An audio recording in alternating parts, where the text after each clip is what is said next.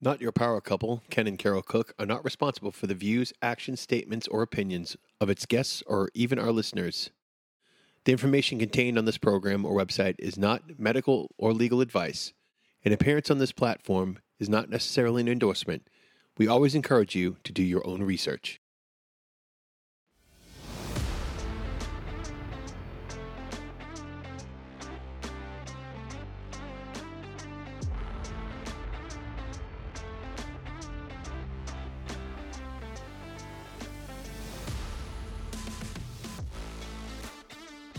Good afternoon, Colleen County. This is Ken Cook, and I'm here with my wife, Carol. Hi. And we are not your power couple, and we are here today with another candidate running for city council, this time in Plano. And we have Colleen Epstein with us here today. How you doing, Colleen? Great. How are you guys doing? Well, Colleen, why don't you go ahead and tell the listeners about yourself, how long you've lived in Plano, what do you want people to know about you today? Okay.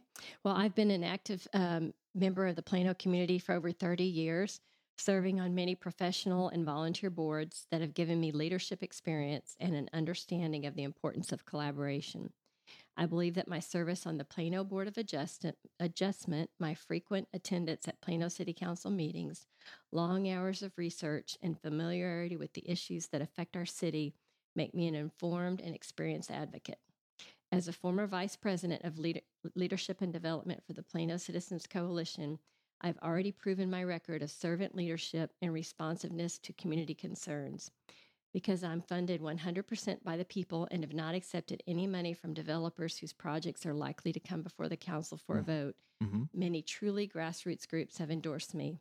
I'm endorsed by the Plano Citizens Coalition PAC, Plano Neighborhood Coalition PAC, the Citizens of Plano Future PAC, and many community leaders. That's great. Well, we're glad you're here today. I'm to ask you this first question. What is your feeling about high-density multifamily apartments, short-term rentals, and eminent domain in the city of Plano?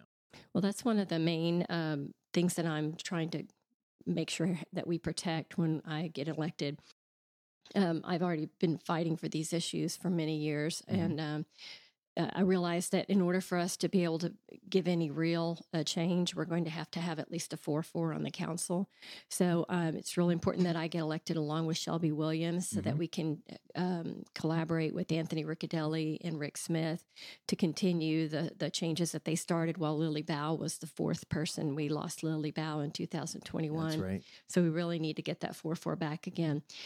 So protecting property rights is the main reason I got involved in this fight. Our high density housing that keeps getting approved all over the city, and it's not just Plano, it's happening in all the cities. Right. Is really destroying the suburban community feel that we came here for. And, it's pretty obvious that developers make a ton of money off of these developments, and that's why it keeps getting approved over and over again. And I say that developers don't buy candidates, they buy elections, meaning they don't find a candidate and fund them and pay them off or anything like that. What they do is they find candidates that believe the way they believe and back them. So I say they buy elections, not candidates. So that keeps happening over and over again. And now we have a new issue, and that's short-term rentals. Short-term rentals are something that when our Plano Code of Zoning was written, they had no idea. I mean, it was written so long ago that short-term rentals weren't a thing. But bed and breakfasts were a thing, and they're specifically not allowed in our zoning code. Hotels are not allowed in residential areas in our zoning code, and boarding houses are not allowed in our zoning code. So if you take a look at the short-term rentals, it's very clear that our zoning code would, if they had been around, would not have allowed for them. And specifically in Article 14 of our zoning code, it says that if something is not listed, it says land and buildings in each of the residential zoning districts may be used for any of the uses identified as allowed in the following use table, but no land shall hereafter be used, and no building or structure shall hereafter be erected, altered, or converted which is arranged or designed or used for other than those specified for the district in which it is located. So there's a table of things that are allowed in a residential area, and those things that are not listed on the table, according to this clause right here, it says are just simply not allowed. And it even clearly spells out that bed and breakfasts, boarding houses, and hotels are not allowed. Mhm. And, puts a P, which means prohibited, next to those. So the fact that this one isn't even on there, but it follows the same spirit of the law, which is lodging for pay, Right. it's clear that they're not allowed right now. Gotcha. But they've been flying under the radar, and now they've become a big problem. And the real issue is, what is our city council going to do? Are they going to take a chance on possibly being sued by one of these platforms? And I believe that we should, because that's what we are there for. That's what our tax dollars, excuse me. No problem. Yeah. That's what our tax dollars are there for, is to defend us in legal suits when it means defending the neighborhood. And certainly our city council had no problem using $600,000 of taxpayer-funded money for the lawyers that fought the Plano Tomorrow Plan, which was an initiative. The Plano Tomorrow Plan lawsuit was an initiative that the citizens got together and created a petition. And the city tried to fight that in court, and we eventually won after 5 years, but they spent $600,000. They were not afraid to use our tax money then. Right. So I say, let's go ahead and protect the citizens. And if that means a lawsuit, it means a lawsuit. I gotcha. All right, so let's go on to the next fun topic. Yeah. Taxes. Dun, dun, dun. Tell us what your plan is to continue to provide tax relief to the citizens of Plano. So in 2019, when we had the 4-4 power on the city council, we were able to enact the no new revenues or effective tax rate. And with that, we were able to keep our city services at the excellent service level that they are. We had COVID in the middle of that, and that kind of helped and hurt at the same time, because we got a lot of money from the government. And so now, but we've had inflation, big inflation. And so all I can say is that we will do the very best that we can to keep taxes low. The inflation that we have is going to cause costs for cement and all kinds of construction costs to rise. So it looks like we're going to be able to do it at least one more year.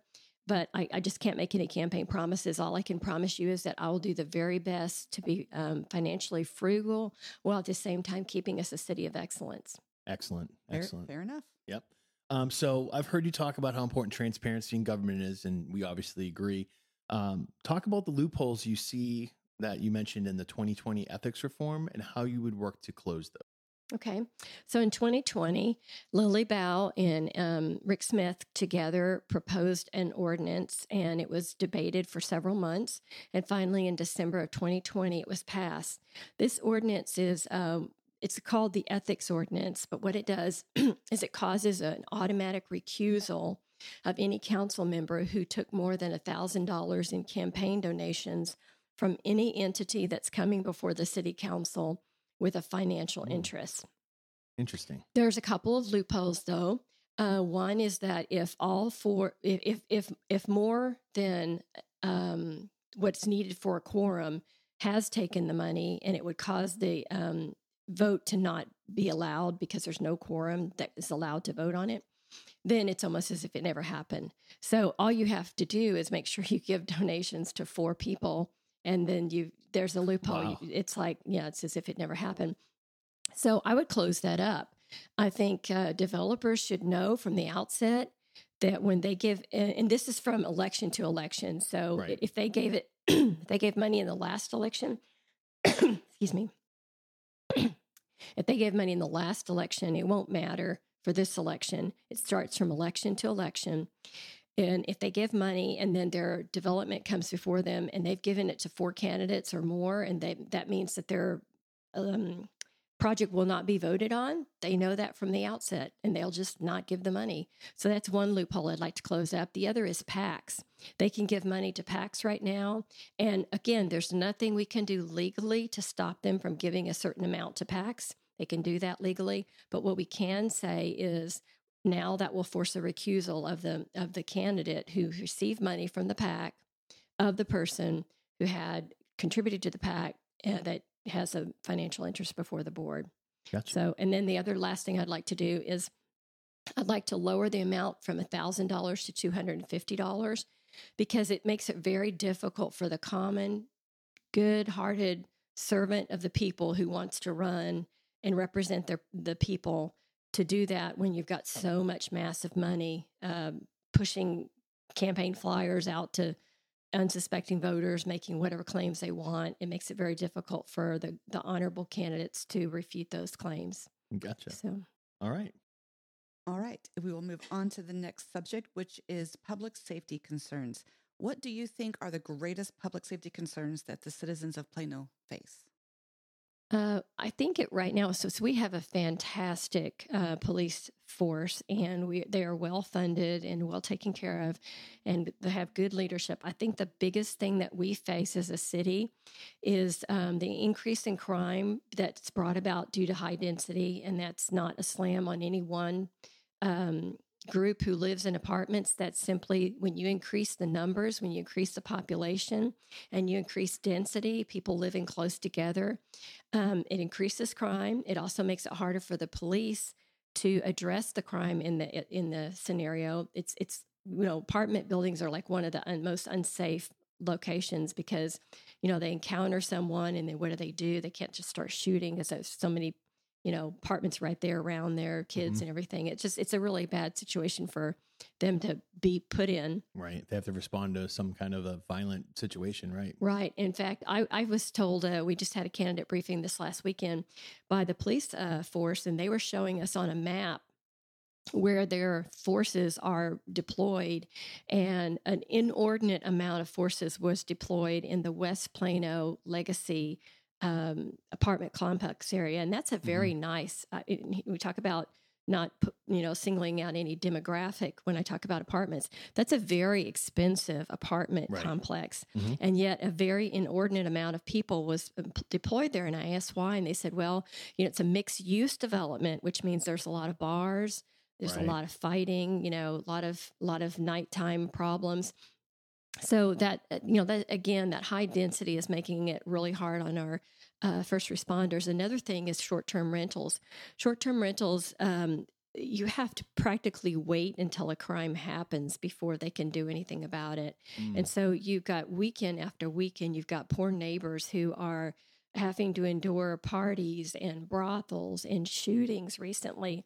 And in fact, the shooting that happened a couple of weeks ago, the police were called at that party and they came out, they, told them to be quiet. There was really nothing they could do about it until they break the law. And then lo and behold, that same evening at that same location, there was like over 30 shots fired. Wow.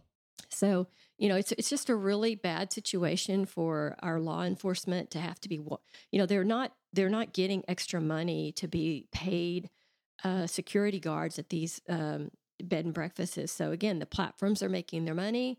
They don't care what it does to the community, and we, the taxpayers, have to take the tab.